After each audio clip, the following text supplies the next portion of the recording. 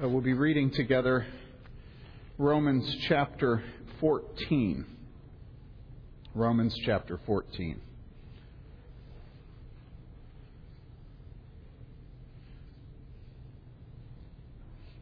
This is the Word of God, and it is eternally true. Now accept the one who is weak in faith, but not for the purpose of passing judgment on his opinions. One person has faith that he may eat all things, but he who is weak eats vegetables only. The one who eats is not to regard with contempt the one who does not eat, and the one who does not eat is not to judge the one who eats, for God has accepted him. Who are you to judge the servant of another? To his own master he stands or falls, and he will stand, for the Lord is able to make him stand. One person regards one day above another. Another regards every day alike. Each person must be fully convinced in his own mind. He who observes the day observes it for the Lord, and he who eats does so for the Lord, for he gives thanks to God. And he who eats not for the Lord he does not eat, and give thanks to God. For not one of us lives for himself, and not one dies for himself. For if we live for the Lord, or if we die for the Lord. Therefore, whether we live or die, we are the Lord's. For to this end Christ died and lived again, that he might be Lord both of the dead and of the living. But you, why do you judge your brother? Or you again, why do you regard your brother with contempt? For we will all stand before the judgment seat of God. For it is written, as I live, says the Lord, every knee shall bow to me, and every tongue shall give praise to God. So then each one of us will give an account of himself to God. Therefore, let us not judge one another anymore, but rather determine this, not to put an obstacle or a stumbling block in a brother's way. I know and am convinced in the Lord Jesus that nothing is unclean in itself, but to him who thinks anything to be unclean, to him it is unclean. For if because of food your brother is hurt, you are no longer walking according to love. Do not destroy with your food him for whom Christ died. Therefore, do not let what is for you a good thing be spoken of as evil, for the kingdom of God is not eating and drinking, but righteousness and peace and joy in the Holy Spirit. For he who in this way serves Christ is acceptable to God and approved by men. So then let us pursue the things which make for peace and the building up of one another. Do not tear down the work of God for the sake of food. All things indeed are clean, but they are evil for the man who eats and gives offense.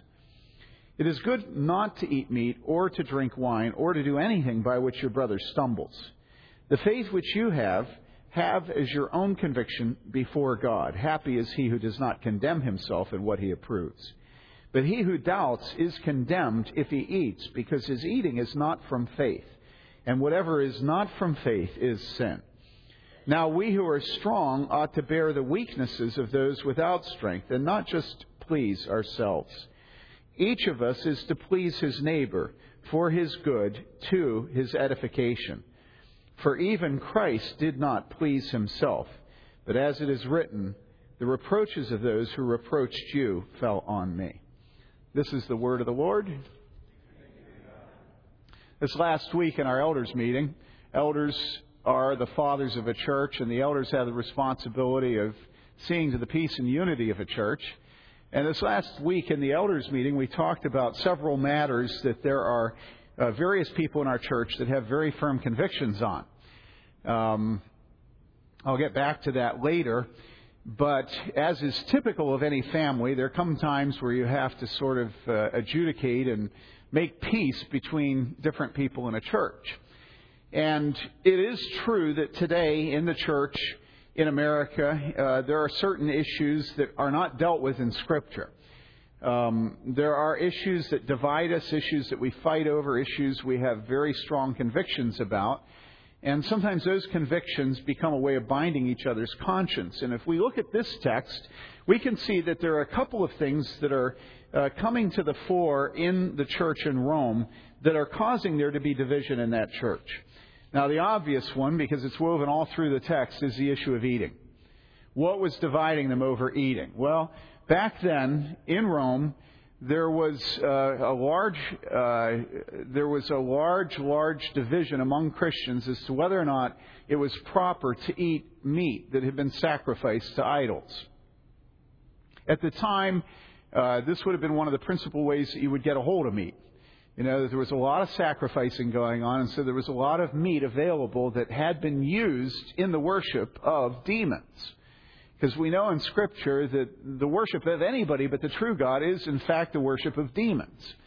So you can imagine how in a church there are those who say, well, the demons aren't anything. All the gods of the nations are idols. The Lord made the heavens and the earth. And so, you know, those people who are so blinded by Satan, such slaves to the darkness that surrounds us, that they worship demons, what is this to us? We know the true God, and we have freedom. And so they'd eat the meat. They would have no scruples about going into the butcher shop of the temple and buying this meat. If they went to friends who were still idolaters for a meal, they'd have no problem eating the meat that was offered to them. There were other Christians, though, maybe those who had just recently come out of paganism, maybe particularly the Gentiles who had become Christians, who realized that wrapped up with these pagan temples were all kinds of godless practices, and maybe they had made huge sacrifices in order to come out of this idolatry and to confess faith in Jesus Christ. And so it was very difficult for them to make that step. In many cases, they had to turn their backs on their own families and loved ones and their childhood friends. And so for them to have made that change, and then to see other Christians who maybe had been raised Jews and really didn't have a problem with it, it was scandalous to think of any Christian having anything to do with this pagan demonic worship. And so they would say, you should never touch that meat. They'd have vegetables, you know. They'd do anything they could. Maybe if they were in another place where you could be sure that the meat was kosher, you know, I'm not using that word right, but you know what I'm saying, then they'd go ahead and eat the meat. So there's a division. And here's what the Apostle Paul does. He says, you know what? I'm a dad. And I'm going to bring peace to this church because this church is going to be united. That's what dads are supposed to do. That's why we have elders. It's one of many reasons we have elders. And so he looks at the problem, and what does he say? Well, what he really doesn't say is don't eat meat, right? And what he really doesn't say is go ahead and eat meat, right? He really kind of walks a fine line between both positions. And when you get done reading it, probably if you had to make a decision about which side he fell on, it's likely that he fell on the side of not eating meat, right?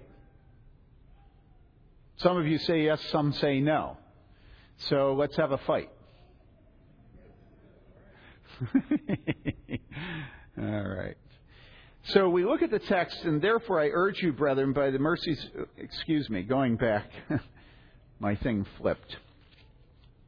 Accept the one who is weak in faith, but not for the purpose of passing judgment on his opinions. Now think about this. You're told to love your brothers and sisters in Christ, right? So you say, yeah, that's right. I will love my brothers and sisters in Christ. And so you accept them, right? You can't love them if you don't accept them. The minute you have agreed to accept them, what does Daddy do? Daddy says to us, but not for the purpose of passing judgment on his opinions. We are real predictable. He can tell us to accept each other. We say, okay, I accept each other, but not for the purpose of passing judgment. The second we say we accept each other, all of a sudden we're passing judgment. I've accepted you, but you're a sinner. You're stupid. You know, you're in bondage. You know, you eat meat. You don't eat meat. Accept each other. And immediately, not for the purpose of passing judgment. Isn't that interesting? This is how easy it is for us to condemn each other. This is who you are. Absolutely who you are. Given half a chance, you will judge everybody sitting next to you, particularly your husband. And so Paul says, accept one another, and then immediately, not for the purpose of passing judgment. He got us, didn't he? Right there. That's the kind of authority we need in order to love one another, in order to accept each other. Accept the one who is weak in faith, but not for the purpose of passing judgment on his opinions. One person has faith that he may eat all things, but he who is weak eats vegetables only. You say, Paul, what are you saying that for? Why are you calling him weak? Don't you know that that's only going to exacerbate the problems? You don't call him weak if you're telling us to accept each other. Accept each other. The one who's strong, who eats meat and the one who's strong who doesn't eat meat. Well, he actually does label which one is strong and weak, doesn't he? But he says that we are to accept one another in the strength and in the weakness. Then he says the one who eats, verse 3, is not to regard with contempt the one who does not eat. Now, think about this. The one who eats is making what decision? The one who eats is making a decision that the idols and the temples to the idols are what? That they're really nothing, right? Now, why does he say that they're nothing and he can go ahead and eat the meat? Well, he says they're nothing. Why? Because he has faith in Jesus Christ, in the only true God, right? And so his knowledge causes him to be what? And in a university community, note this carefully. His knowledge causes him to be what? To be puffed up. Some of you have nothing to do with the university, but many of you do. And I'm going to make the point that I make over and over again. Far and away, the largest amount of wealth there is in the Western world is the university. It dwarfs the wealth of Warren Buffett and of Bill Gates. Because wealth is not simply measured in dollars. Wealth is also measured in status. And the status of a PhD is far beyond the status of Bill Gates. Knowledge puffs up. The minute we have a little extra knowledge about Scripture and about its meaning, we begin to judge the brother sitting next to us, and we feel superior to him. Did God give us the Word? Did He give us the truths in the Word so that we would feel contempt for the man or woman that sits next to us? That's absolutely appallingly bad. Everything that God gives us is for the unity of the Spirit, the bond of peace. And so what you see here is that the one who says we can eat meat, right away is cautioned what? Not to regard, verse 3, with contempt the one who does not eat. And you can see how he'd do that. I have knowledge. I realize that these idols are nothing. The worship is nothing. I can go ahead and eat. I know that I have strong faith. I have knowledge. I understand what's going on here. And so what? That person regards with contempt the person who has a tender conscience about it. And so Paul says what? That we're not to regard with contempt the one who does not eat. And then right away, being a good daddy, he's fair. And he goes and he warns and rebukes the one who does not eat. Second half of verse 3. The one who does not eat is not to judge the one who eats, for God has accepted him. Absolute fairness. The one who has knowledge is not to regard with contempt. The one who maybe lacks knowledge and is weaker is not to judge. Why? Because it says, verse 3, God has accepted him. Dietrich Bonhoeffer in his book Life Together, that I recommend to you again and again and again and again. It's only 100 pages. It's real cheap. You can buy it and read it. He talks about how we all tend to fight with each other. And he says that the one who is strong uses his strength to oppress the one who is weak. Now, all of us would agree with that, right? A man who stands 6 feet 2 and weighs 250 pounds and has a loud mouth and an intense personality and is 53 years old, right, is oppressive. You're very happy that when I preach, I'm preaching to a group, so I can't be right next to you talking to you, right? What you often forget, though, is that the one who is weak uses their weakness to oppress the one who is strong. You know something? Hold on a second. All right.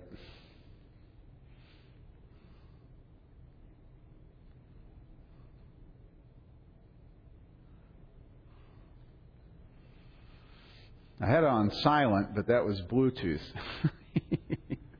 Somebody just sent me a text message.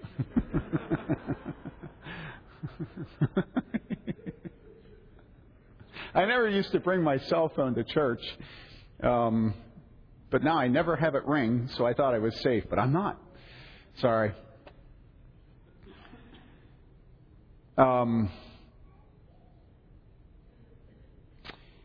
What we have to realize is that weakness uses its weakness to oppress the strong. And this is something in America today that's very, very hard for us to get our hands on. Because all of America hates strength.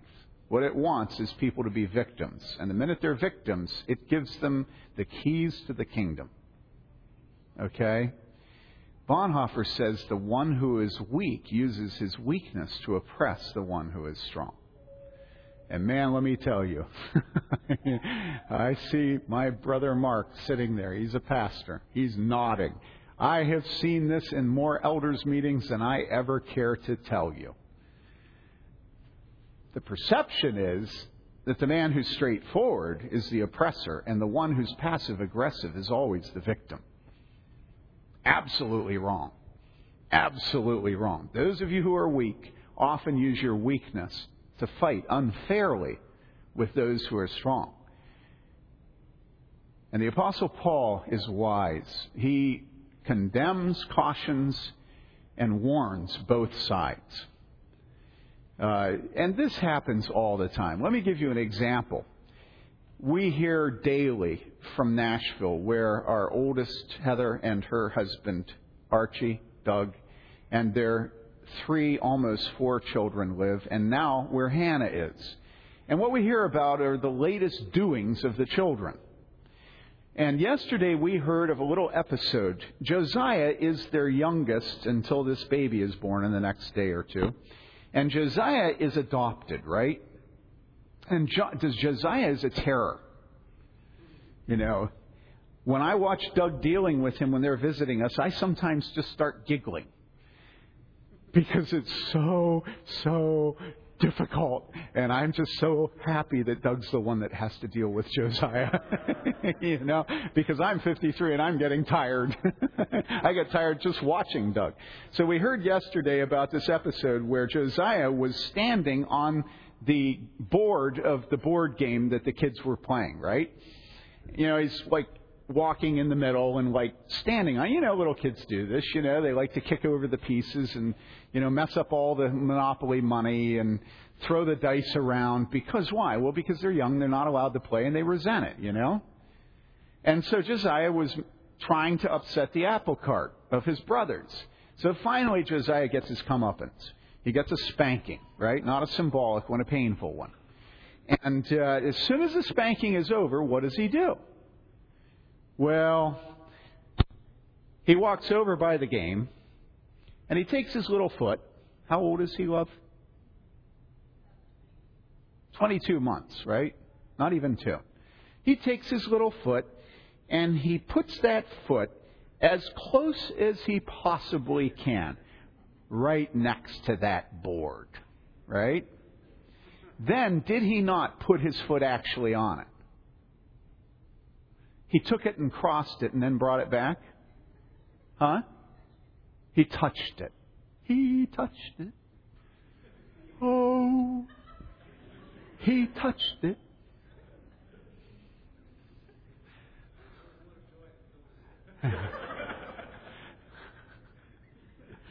And so, of course, because he has good parents, what did they do?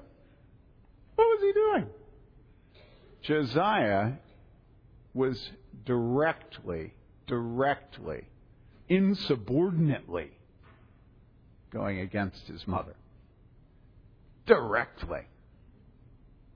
And so what did they do? Well, they came and they picked him up and they walloped him.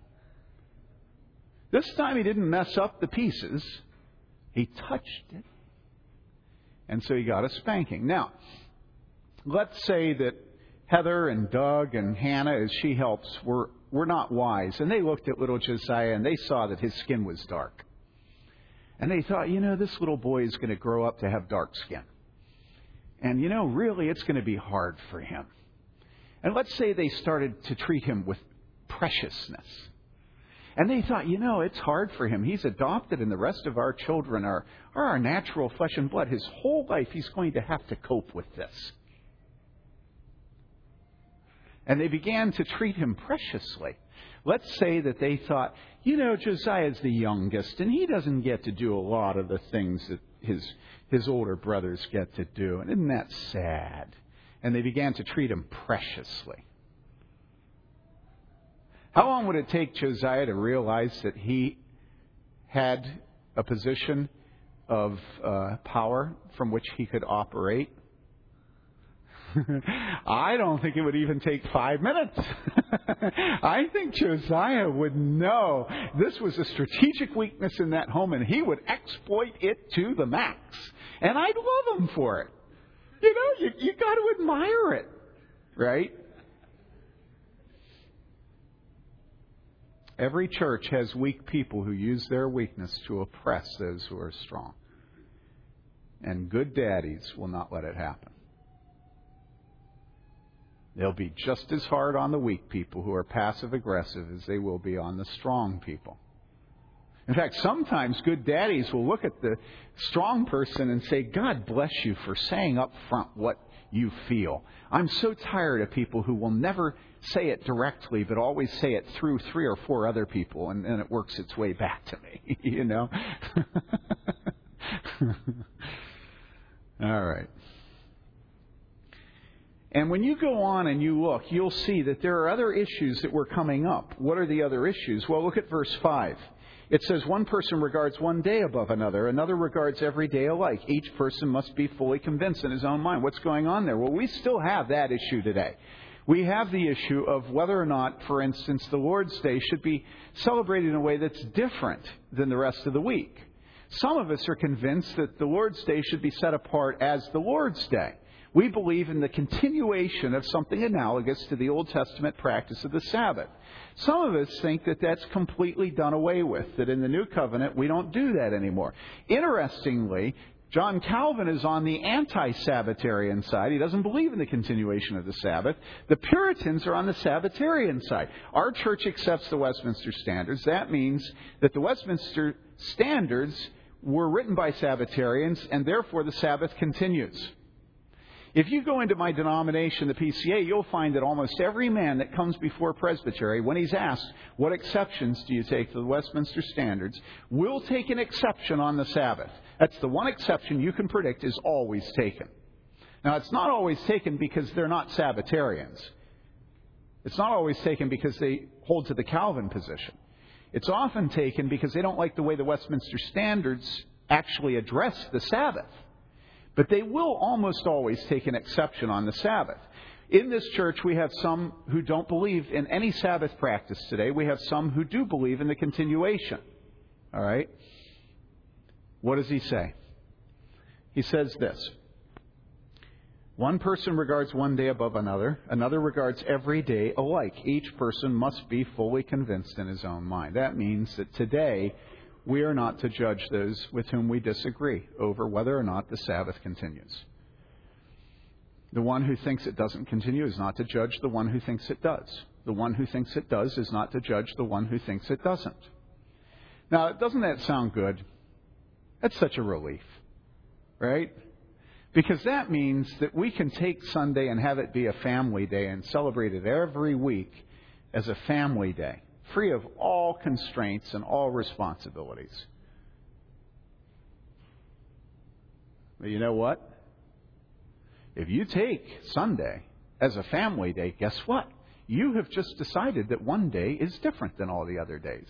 You have a Sabbath day. You just aren't giving it to the Lord. You're giving it to yourself and your wife and your children. I mean, you get what I'm saying?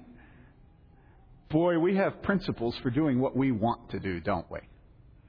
One person has no days any special than the other, and then that person doesn't go to church on Sunday because they have Sunday as the day that they have family time. And all of a sudden we realize we're snookering ourselves. It's more complicated than you want to think it is. If one day really isn't any different than the other, then that means you're free to worship with the people of God when they gather, to have yourself in a small group. And this is what Calvin said. Calvin was not in favor of the continuation of the Sabbath, but he did say that it is appropriate that each week we do devote ourselves to the corporate worship and to the gathering of the saints. And so even if you believe the Sabbath doesn't continue, doesn't it make sense that one day in 7, you actually will make sure other things don't encroach upon your corporate worship of God, your fellowship with the saints, your deeds of mercy? But instead, what evangelicals have done is thrown out the Sabbath and brought in a mall, restaurant, and family day. That's not what Calvin said. So be careful on this day issue. Fine, you're not a Sabbatarian. That's fine. That's fine with me. But then don't have one day that, sports and restaurants and mall and shopping and family things are what you do, because that's just worshiping at the altar to the American gods. Come on, have some, don't be so predictable. Think it through carefully. Whatever you do, be convinced fully. Have your conscience clear before the Lord, not before me. But hear my exhortation. Okay, so we're dealing with the issue of food, and we're dealing with the issue of one person regards one day above another. Very interesting statement in the middle of this, where he says this. He says, verse 15, for if because of food your brother is hurt, you are no longer walking according to love. Do not destroy with your food him for whom Christ died. There's a little bit of irony there. Isn't it interesting? It's like, how can food destroy somebody? Food builds us up. Food is what we live off of. Food is the way that we share love with each other as we gather around a table. So there's a particular irony about using food to harm somebody, isn't there? Food should not be used to hurt each other, should it? Now, how does this apply to us today? You ready?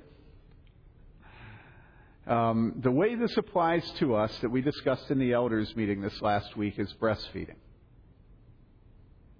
Are you laughing? It's funny. You would not believe how many discussions of nursing that we've had in our elders meetings. We have actually taken positions on some of these issues. Now, if you're single and you don't know about this, the Lord bless you, but there are times that you have to deal with family issues. Here's the deal. Some people believe that you should never nurse on schedule but on demand. Some people believe that you should never nurse on demand but rather by schedule. Those people who believe in nursing on demand believe that those people who believe in nursing on schedule are possibly harming their children physically. All right? And those people who believe that you should nurse on schedule believe that you could possibly harming your child by nursing on demand. Now, you understand the first one. If a baby's hungry and it's crying and you say, no, it's not time yet, how that somebody could think that hurts the baby. But the other way, how does that hurt the baby? Well, because you're allowing the baby to set the schedule of your home. You're not having quality time with your husband or wife because you're at the whim of the baby, right? And so both sides hold to their position firmly, right? Now, I know this is going on because in the elders meeting, when I brought it up, everybody was relieved that it was being brought up. And this is a place of freedom. We don't have a position, and neither does Scripture, on whether you should nurse on demand or on schedule. Okay? Don't put a guilt trip on other people in the church. If you have a baby, feel free to nurse when you want. Okay? The elders have asked me to say this to you. Okay? Another thing. Some people have their babies at home, some in the hospital, some use painkillers, and some don't. Guess what? You have freedom. The elders don't want you fighting over this. If you want to take painkillers, that's perfectly all right. You know why? Because I use gloves to pull weeds. Now, I actually don't. But if I were with thorns, I would. What's the connection? Well, it says what? In Genesis, that part of the curse is that men will work with thorns. And there are an infinite number of ways that men compensate for the curse in their work. Does this make sense to you? And so if you as a woman dealing with the curse of pain and childbearing want to compensate, that's not a failure of spirituality and faith on your part. Right on. Right on. It's freedom. It's freedom.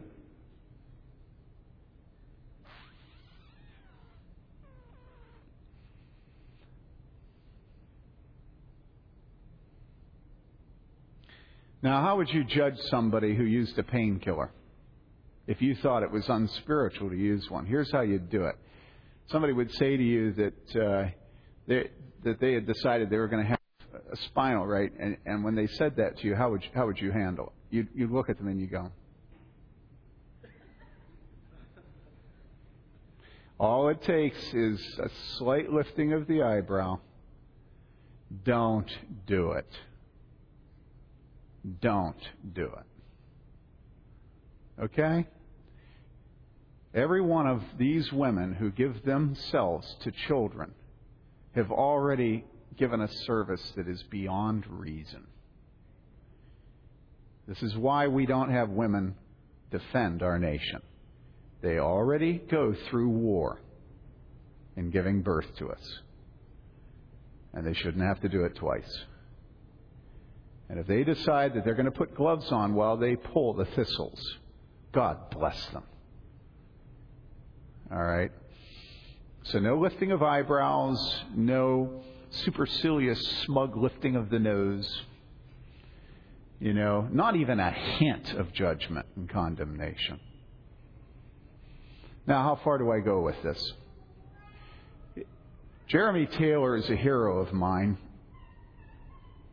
Wrote an essay called On the Duty of Breastfeeding Your Children. And in that essay, he argued that it was wrong to not breastfeed your children. Why did he argue that? Well, he argued that because back a couple of centuries ago, it was a habit of rich people to hire women to take their children from them so they didn't have to be bothered with the children God had given them. So the child would go out of the home. The child would go to somebody else's home. The level of infant mortality in wet nursing homes was humongous. There would be women whose whole life was given over, typically poor women, to nursing other people's children. And those children would die in droves. But Jeremy Taylor was not saying this simply because the infant mortality rate in those homes was so large. He was also saying it because it was an effort to escape the inconvenience of having a baby. And the truth is, God gives children to us so that they can be raised in a covenant home. And it is one of the principal blessings of married life to have children, to take joy in them. You saw Mary Lee and me holding Julia while Jim was playing up here in the band. The minute he gets done, the whole time I'm holding her, guess what I don't do? I don't let her look up front. Because I know if she sees her daddy, she's going to start crying. Right? The minute she sees him walking back, this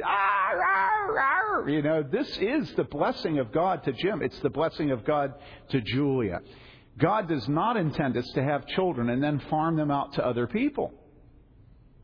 So now what would be the application of that today? Well, you know where I'm headed. Christians today who are able should care for their own children. Now, there are cases where a woman gets abandoned by the father of her child and she has to work. Christians should do everything they can to make sure that woman doesn't have to work. What does that mean for us? It means that we're not doing right.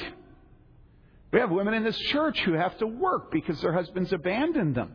Well, the rest of us have our own income and we take care of our own children. If they have to work, that's their problem, right? Do you think that's how they would have handled it in the early church? Now, what am I doing? I'm meddling. I'm saying the application of Jeremy Taylor's essay back a couple of centuries ago today is that we should not cast our children off from us, put them in daycare, put them someplace else, and let people that haven't been given them by God. You know, G.K. Chesterton refers to parents as a child's natural sovereign. You know, if God chooses to place a child under your care, your instruction, your love, be jealous of that. Don't just give it away to someone and you go, yes, and that's why Christians should all homeschool their children. I go, nah. You can make a conscious decision that you're going to delegate to someone else who's a believer the education of your children. You say, yeah, that's right. And people that have their children in public school are sinners. And I go, nah. You can make a decision that certain aspects of education are going to be done by pagans. After all, many of you have used music teachers that are pagans. Why can't math be taught by a pagan? I can't stand these Christian textbooks that act as if math is a time to witness to, it's like, come on, it's math. How about all his soccer coaches have to be Christians?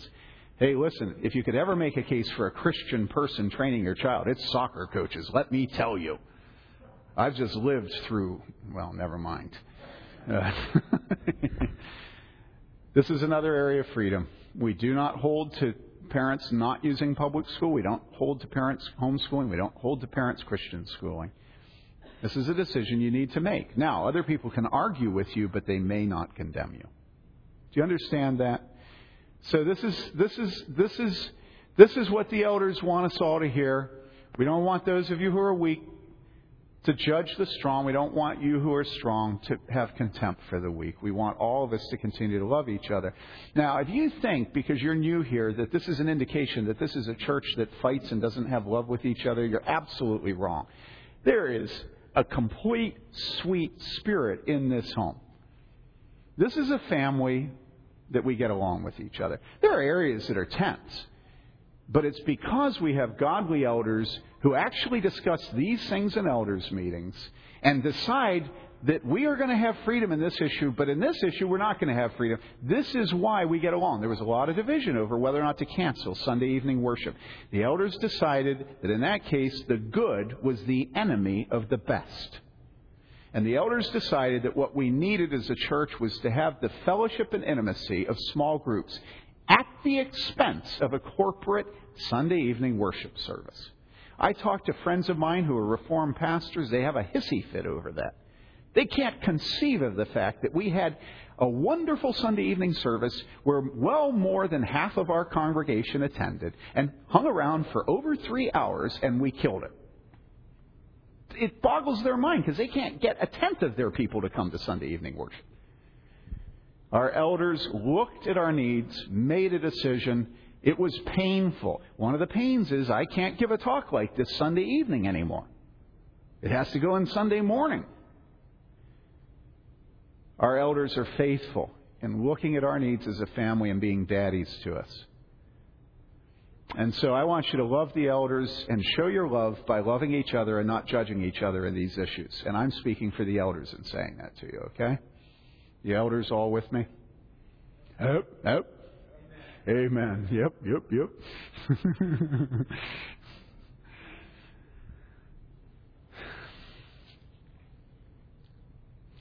We who are strong ought to bear the weaknesses of those without strength. And then what does it say? And not just please ourselves.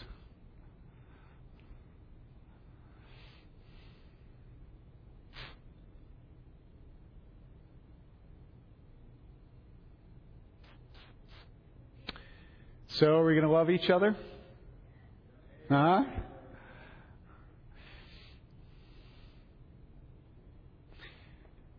This morning was a very tense morning.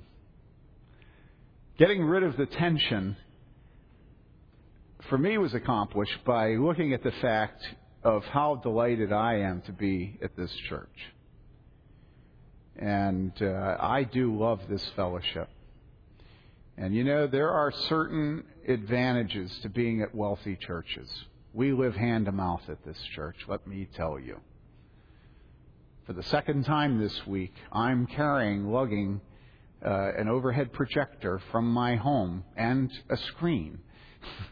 Because as a church, we can't afford to have an overhead projector. You say, oh, but there's one back there. Yeah, you can't touch that baby. And so there are constant struggles because of the lack of money at this church. But you know what we have? We have unity. We have a godly board of elders that gets along beautifully. There are no trust issues in our board of elders. And, you have to choose between being a church that, has a $20 million building campaign and wealth flowing out, and a church that has a board of elders that's united and the people love each other and, we're in each other's homes. That's no choice for me. I just love it. So I do love you. I love being a pastor of this church. I love being on the board of elders. I love preaching to you, having the freedom I have in my preaching. I don't get punished by our elders for saying things that are bold. So love each other, and that will make our joy complete. Don't consider yourself better than the others. Let's pray.